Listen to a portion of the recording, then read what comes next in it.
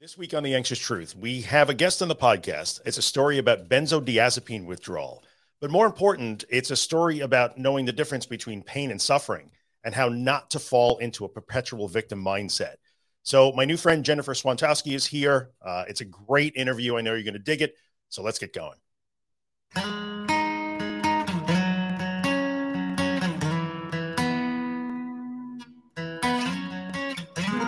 Hello, everybody. Welcome back to The Anxious Truth. This is podcast episode number 223, recorded in July of 2022. Probably going to be seeing this somewhere around the end of August. I'm not sure. Anyway, I am Drew Linsalata, creator and host of The Anxious Truth. I am happy that you are here. This is the podcast that focuses on all things anxiety, anxiety disorders, and recovery. Now, before we get started on this week's podcast episode, I just want to remind you that The Anxious Truth is more than just this podcast episode. There are hundreds of other free podcast episodes. There's a ton of free social media content. There's a free morning newsletter called The Anxious Morning. As of this recording, I have written 3 self-help books on anxiety and anxiety recovery that are helping tens of thousands of people around the world. All of those things can be found on my website at theanxioustruth.com. And if you are finding my work helpful and you would like to help me keep it free of sponsorships and advertising, all the ways to do that can be found on my website at theanxioustruth.com/support. It's always appreciated, but never required. So thank you to all of you guys for your support. Appreciate it. So today we're going to talk to Jen Swantowski. Jen is a clinical social worker, a therapist, if you will, practicing in Houston, Texas. She's written a book called The Waiting Room, which is a book about her continuing journey through medication injury and benzodiazepine withdrawal.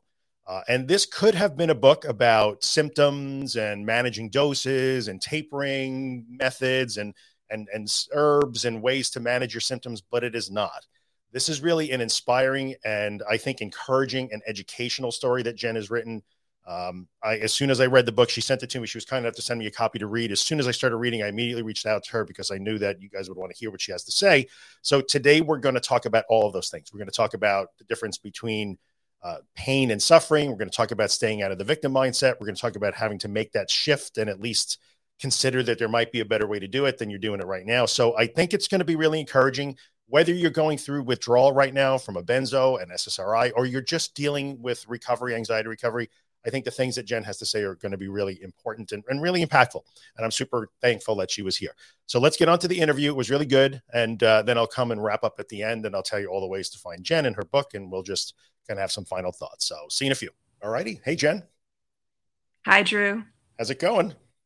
I'm doing great. Thanks for having me. You're welcome. Thanks for coming on early in the morning. You're an hour behind me, and I appreciate you getting up early. Yeah.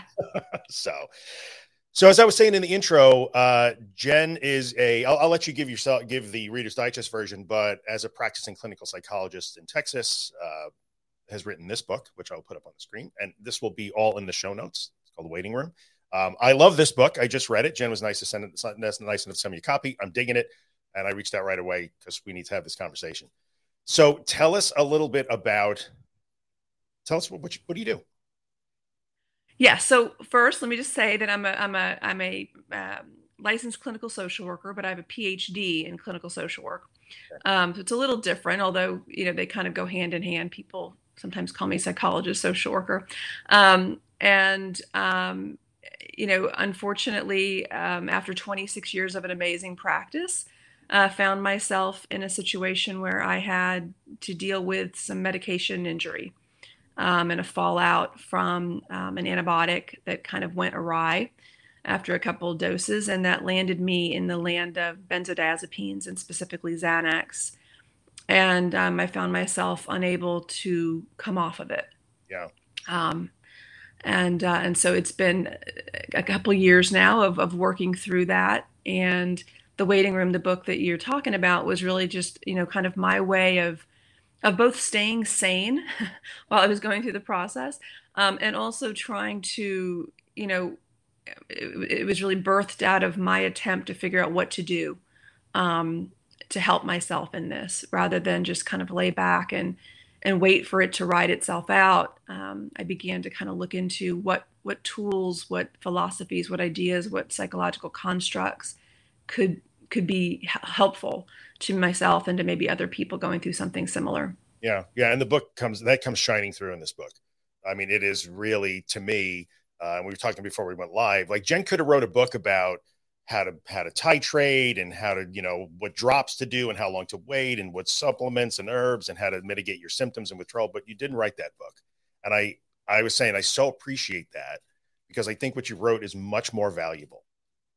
Well, thank you. Yeah. Thank you. You did not have anxiety problems before this sort of. I did not in the clinical sense, in going through 40 plus years, right? I had certainly my stressors. I had my ups and downs. I was a clinician. I have a big family. So yeah, there's definitely been times in my life where I felt, kind of stress-induced aches and pains, ailments, maybe a little burnout here and there, that type of thing. But no, Drew, nothing, nothing like what I've experienced and what I think a lot of people that tune into your show experience, because you talk about these things. So nothing like, the various manifestations that I've experienced now.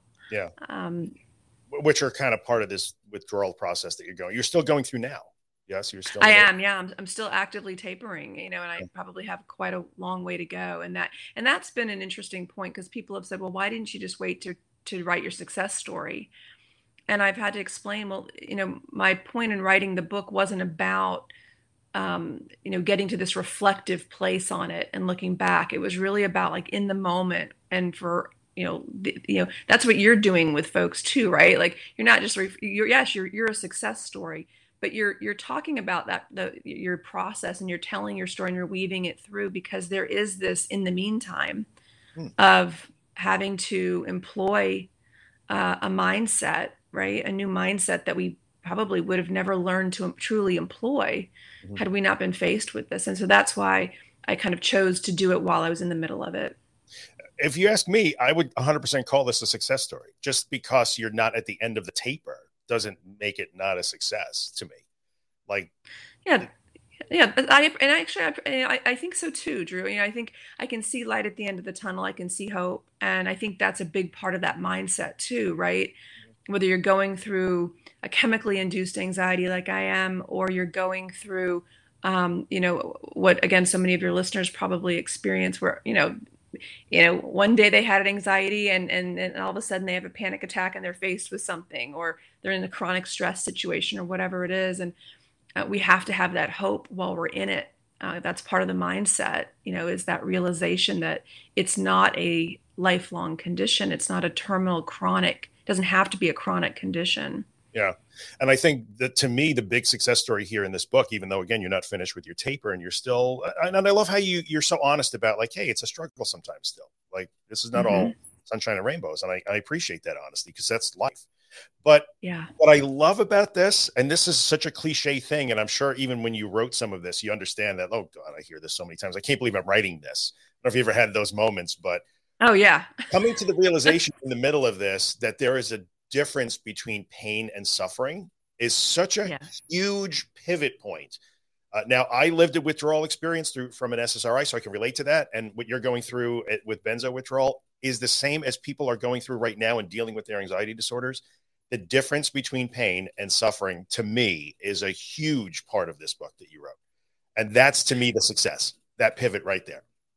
Well, I really appreciate that. I think that's very true. And that was a hard concept to grasp, even though, in my life before all of this, being a therapist and I had worked in grief and loss and trauma and things like that. So I was very much aware of the intellectual difference that I saw between pain and suffering. But when it's your pain, right, there's nothing worse than your pain, right? It gets fuzzy quick, that pain or suffering. And so I think you're right that part of what I was hoping to convey in the book, and also continue on a daily basis to try to just employ in my own life, is I think that pivot point between pain and suffering is that attitude. And I think that's why I talk about Viktor Frankl and talk about Stoicism and bring in various ideas, because it's not that it's like that saying goes, it's not that you have no symptoms. It's when the symptoms don't have you. And they don't have you when you have kind of shifted into, okay, this is what I've got, and it's like that Stockdale paradox I talk about in there, which is, the idea that, I believe I will be okay one day. And there's certain things I can do to help myself. And there's certain things I can do to make things not worse. But today may not be that day.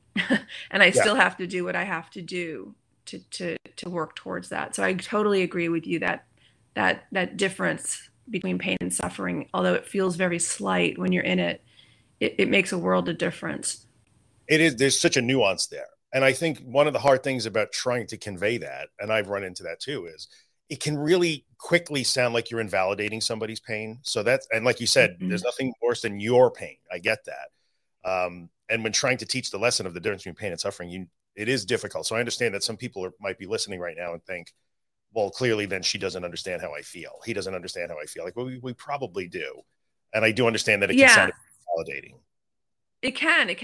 and that's the last thing I want to do would be to further gaslight people, right? Because I think that's part of what I also write about in the book is how Mm. easy that is to have happen, to be gaslit, right? And so I think you're exactly right. It is a fine line, and it's certainly not saying, hey, if you're still in pain, you're not doing something right. That's not it. When I heard your story, about your own anxiety experience, right? You had three really, if I remember correctly, three really distinct, very, very, very long, painful episodes with this. Was that because you were a bad person? You weren't working hard enough? You weren't, no. And it's not a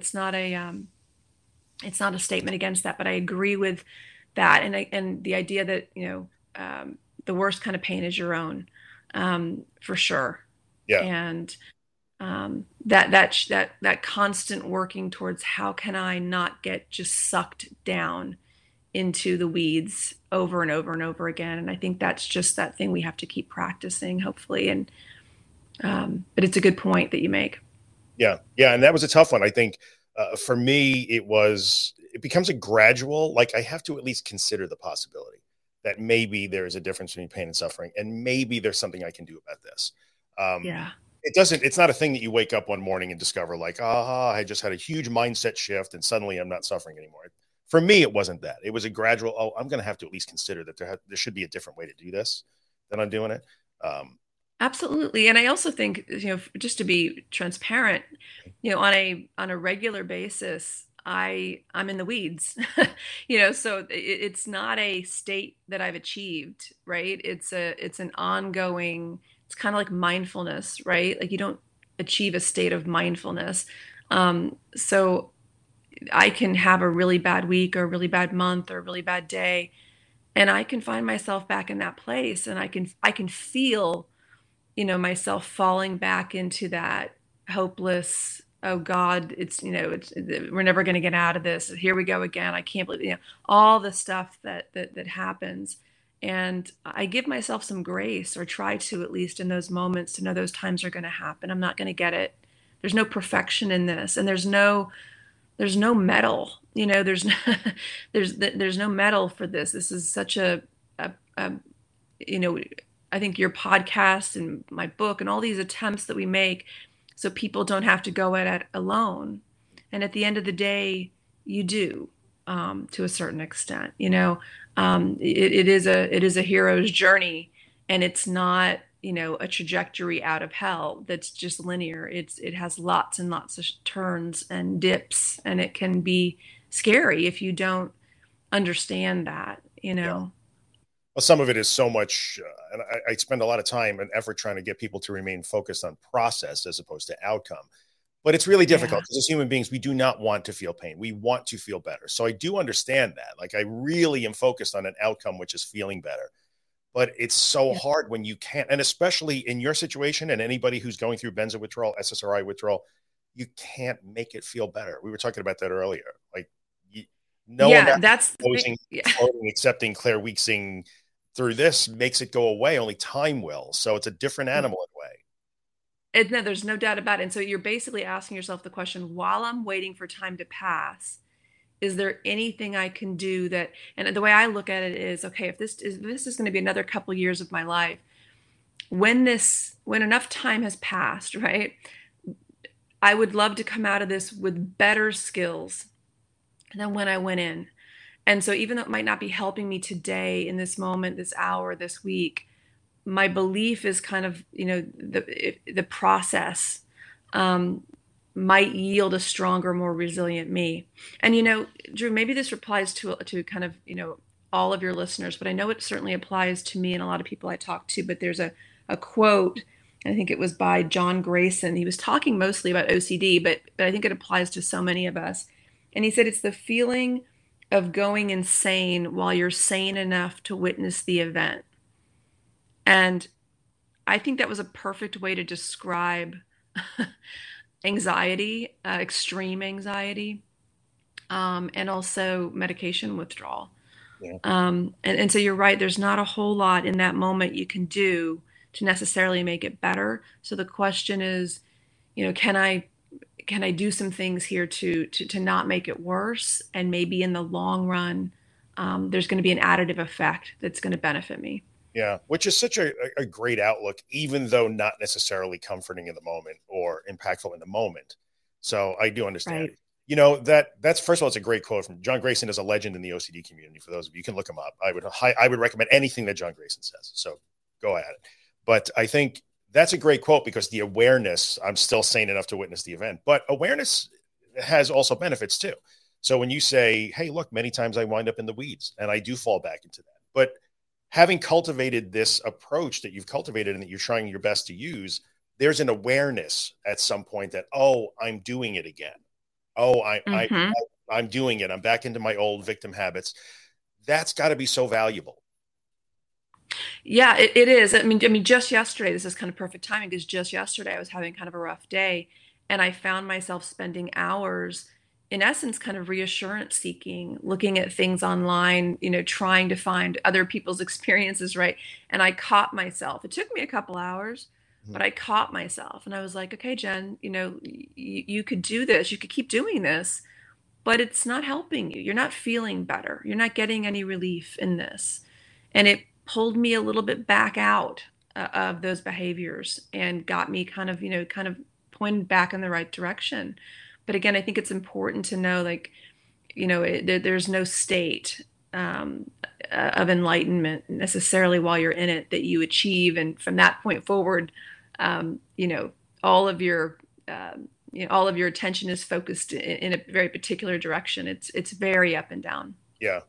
That's great. I love that. There's no state of enlightenment that suddenly occurs and you're good to go. It doesn't happen that way. Yeah. Yeah. So much of it's interesting, because when I got the book, Jen sent me the book, I opened it up and I just thumbing through it. And I texted you within like 10 minutes, because there was so much stuff that jumped out at me immediately. So I'm seeing quotes from the great Stoics, and I'm seeing references to Lao Tzu and things that I hold dear and that helped me through my process. So I think it's great that you've kind of not latched on, but you've adopted some of these philosophies that I can relate to in a big way, and I think are so helpful. But in the end, to me, it always was, this person is not a clinician, not a therapist. That I think I will never forget Lisa, who was involved during my protracted SSRI withdrawal on a website that I was on. And she said, you just have to act as if. And all those philosophies that you and I can go on and on about, I'm sure for hours, to me, ultimately boil down to, well, now I'm just going to have to act as if. I'm going to have to do the best I can in the moment with what I have right now. So I know it's not optimal, but I can still do the best I can, acting as if I'm still capable, even when I don't believe that I am. Does that ever enter into it for you? Yeah, no, it's kind of a critical point to it. And I'd spent months, I'll just be honest, I spent months kind of bed surfing, waiting for something to shift. And I soon realized it wasn't going to happen that way. And I became, as I'm sure many of your listeners probably can relate to, my world became really small, really fast. And so there was this kind of fake it till you make it. I hate that saying, actually, but it's true. Yeah. And so I began to, I had been a therapist for 26 years. So I gave a lot of primacy to, if I think it or feel it, I must try to understand it and unpack it and sit with it. And it must mean something. And so it was really kind of strangely foreign to me with my own self, to suddenly say, so what? You're having that thought, you're having that feeling, you're having that sensation. Oh, well, it is what it is. And you could sit here on the bed and will it away, which doesn't work. Or you could get up and you could try to engage in your life. And every once in a while, I don't know if this happened to you while you were in your situation, but if I'll get engaged with my family or whatever, something will click in for just even, I'll get glimpses of myself, and it's like Claire Weeks talks about, right? Like you build on those glimpses, because if I can have a glimpse for 5 minutes, well, then it's possible that I could have a glimpse for a lot longer than 5 minutes. Yeah. And so that was key for me to begin to try to put myself in situations that were uncomfortable. I couldn't wait around to feel comfortable to enter them because it wasn't happening. I did wait. It never came. And then I would get these glimpses, and I might still overall be wildly uncomfortable, but I was getting little views of myself, Yeah. and that began to kind of build back my confidence a little bit that there could be another side to this. Yeah. Those small windows, right? In the withdrawal world, windows. Yeah. Yeah. I know, Yeah. I know those terms. Let's go. We're going to go a little off script if you don't mind, because this isn't necessarily withdrawal related, but what you just said as a therapist for 26 years, it's ingrained in me to latch on to every thought and feeling I have and unpack it and honor it and analyze it and figure out and I can get meaning. Yeah. And I think sometimes what makes the shift that you have made in the way you're approaching your situation even more admirable is your willingness to say, well, that's not working for me in this context. And I know you listen to my podcast. I know you're involved in other information that sounds like what I'm putting out, which is great. We are often, people like us, I will tell you a very quick, I think you can relate to this, in a room full of 150 therapists in training. And last week when I was on site in my grad program, and 30 seasoned clinicians who are our professors, you get that blank look when I say things like that. Well, not every thought matters, because are you kidding me? And so we get it. We get a reputation as mechanics and engineers and cold, heartless manipulators of behavior, and we don't understand the human spirit. But sometimes I just love that you were able to embrace that. Like, well, I'm going to have to drop this for now here in this, because I think many people have a hard time with that. But my thoughts are the most important thing I have. Yeah, my thoughts and my feelings are myself, and I think this has been a huge professional identity crisis a little bit for me as well, because I kind of valued myself as an empathic, compassionate, open-minded clinician. I think I am, and I think I was. Sure, you still are, by the way. But well, thank you. I hope so. But the reality is that my training was not really one that I think is helpful for a lot of people with anxiety and med discontinuation, right? Because the reality is I didn't learn about junk mail. I didn't learn about the junk channels of the brain. I didn't learn about, it was literally like, if I'm thinking or feeling this, then I must need to sit back and really see what it means about me, what the deeper meaning is, what it's symbolic of. And so, I can really now think about, wow, one day when I go back to being a clinician, I will be a very different clinician. I do think there are people that obviously specialized in things like OCD, or got these kind of second waves of CBT that have come out, and things that have had better training and maybe more exact training on these. But it's been a little scary for me, honestly, as a clinician, to realize, like, wow, my approach or my philosophy wasn't going to help a lot of people, and it certainly wasn't going to help me. Yeah, but it's not that it's not helpful at all. I'm not trying to call out the therapy establishment in any way. I mean, there's a lot of different ways to approach a lot of different problems. So this is not the solution to every mental health problem either. Absolutely. No, it's not. But I do think that when you're dealing with extreme anxiety, and this is obviously what I'm dealing with in my med discontinuation, giving a lot of power to every thought, feeling, or sensation that comes across my body or my mind screen. I think it is important to shift that. Again, it's a different mindset, and I think it can be a little scary, right? Because we want to find therapists, and I think they're out there. I've met many of them. I've actually met hundreds of them over the last couple of years, so I know that there's therapists out there that take this approach. I happen to think, just personally, that this approach makes the best sense, or at least it has for me. And I think you're right. There's all different types of therapists and all different types of therapy, and they all have their place, and they can be very useful at different times. But it was a paradigm shift for me to say, I had intrusive thoughts in this, right? And to be able to think like that intrusive thought is not reflective of something that I want. It doesn't mean anything about me. Yeah. In fact, if it means anything about me, it means the opposite Right. Right. of who I am and what I Well, want, right? So that again, it was a real learning curve for me, even after all those years working in the field. And so, yeah, I feel very humbled by that. well, I think I'm again, grateful. huge amount of respect for I know the process that you probably had to go through to reach this conclusion.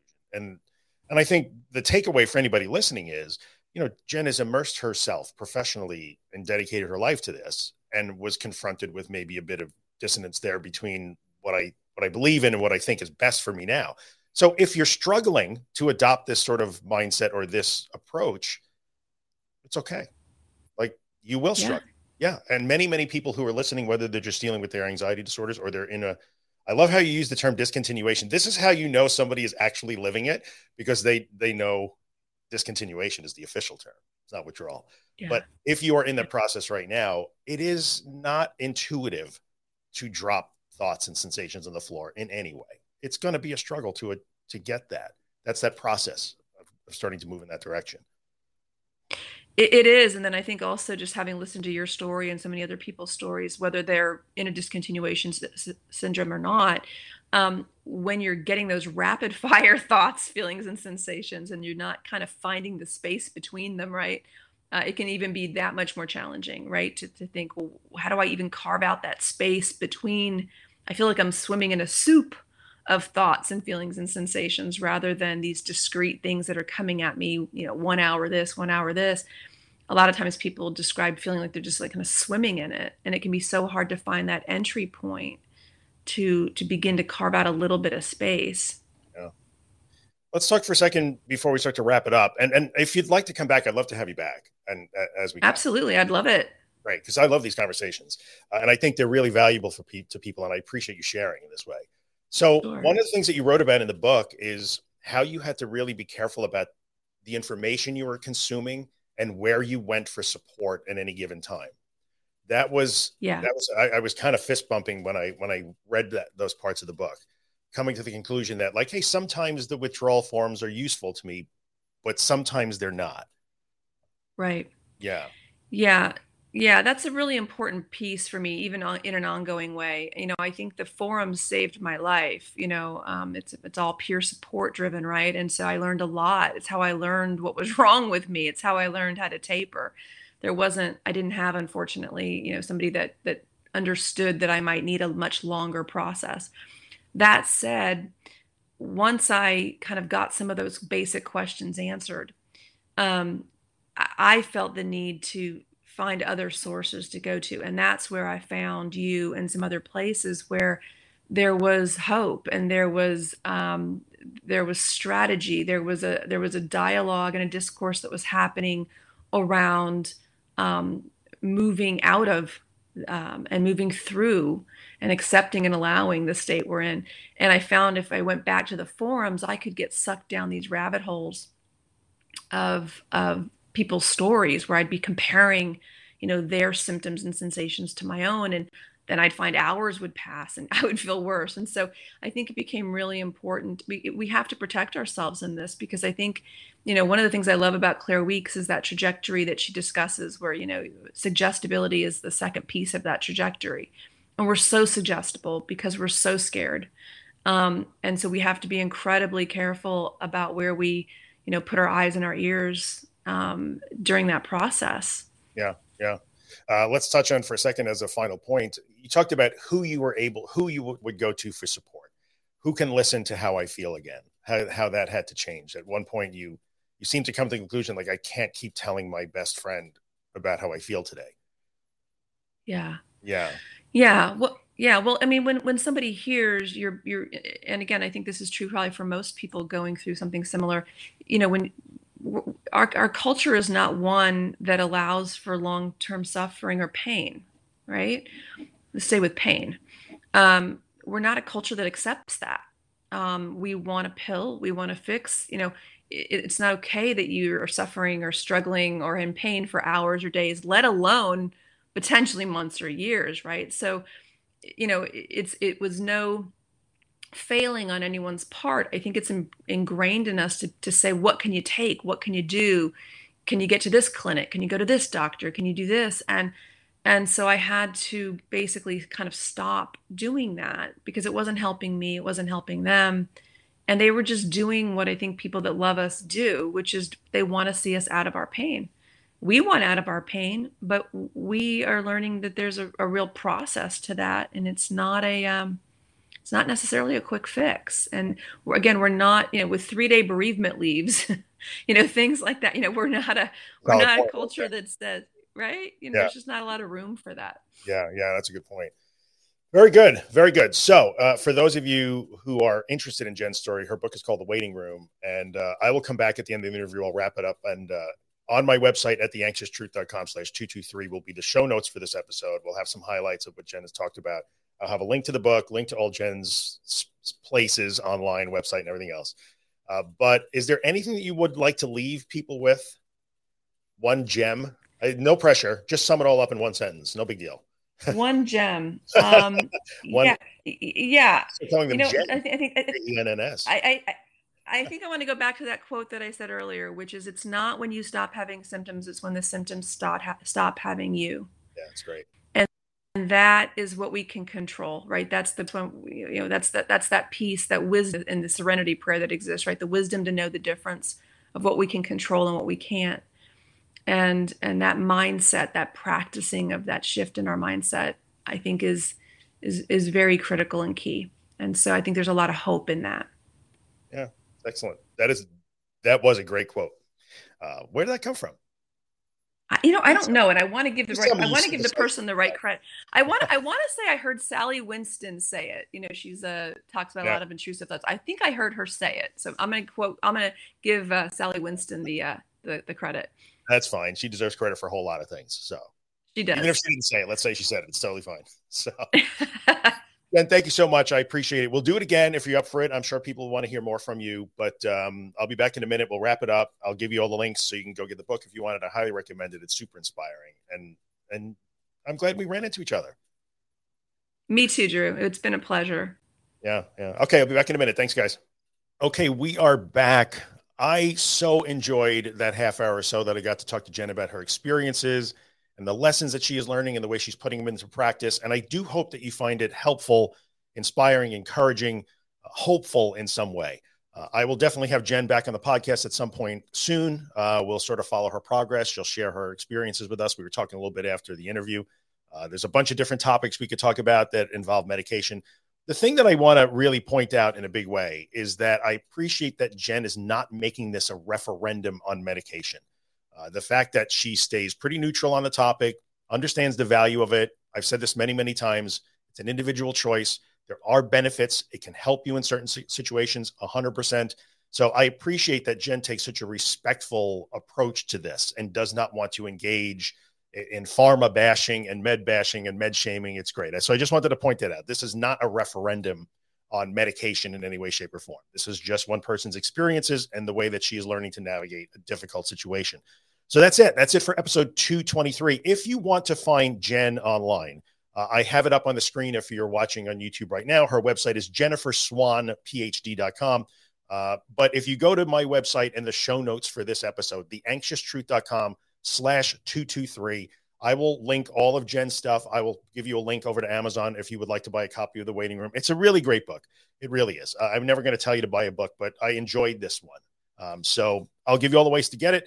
And that's it. We are done for episode 223. You know it's over because music. That's Afterglow by Ben Drake. You guys know this by now. So you can find Ben and his music at bendrakemusic.com. There's a surprise. So go check him out. Great human being, great musician. Tell him that I said hello if you do.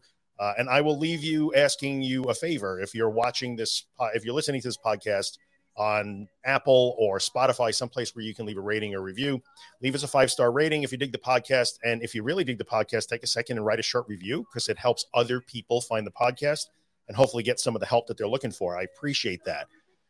And if you're watching on YouTube, subscribe to my channel, like the video, leave a comment. I'm digging interacting with you guys on YouTube. I enjoy getting in there every couple of days and answering comments and hearing what you have to say. So that's great. And then, of course, I have to tell you also to hit the notification bell so you know when I upload a new video. And that is it.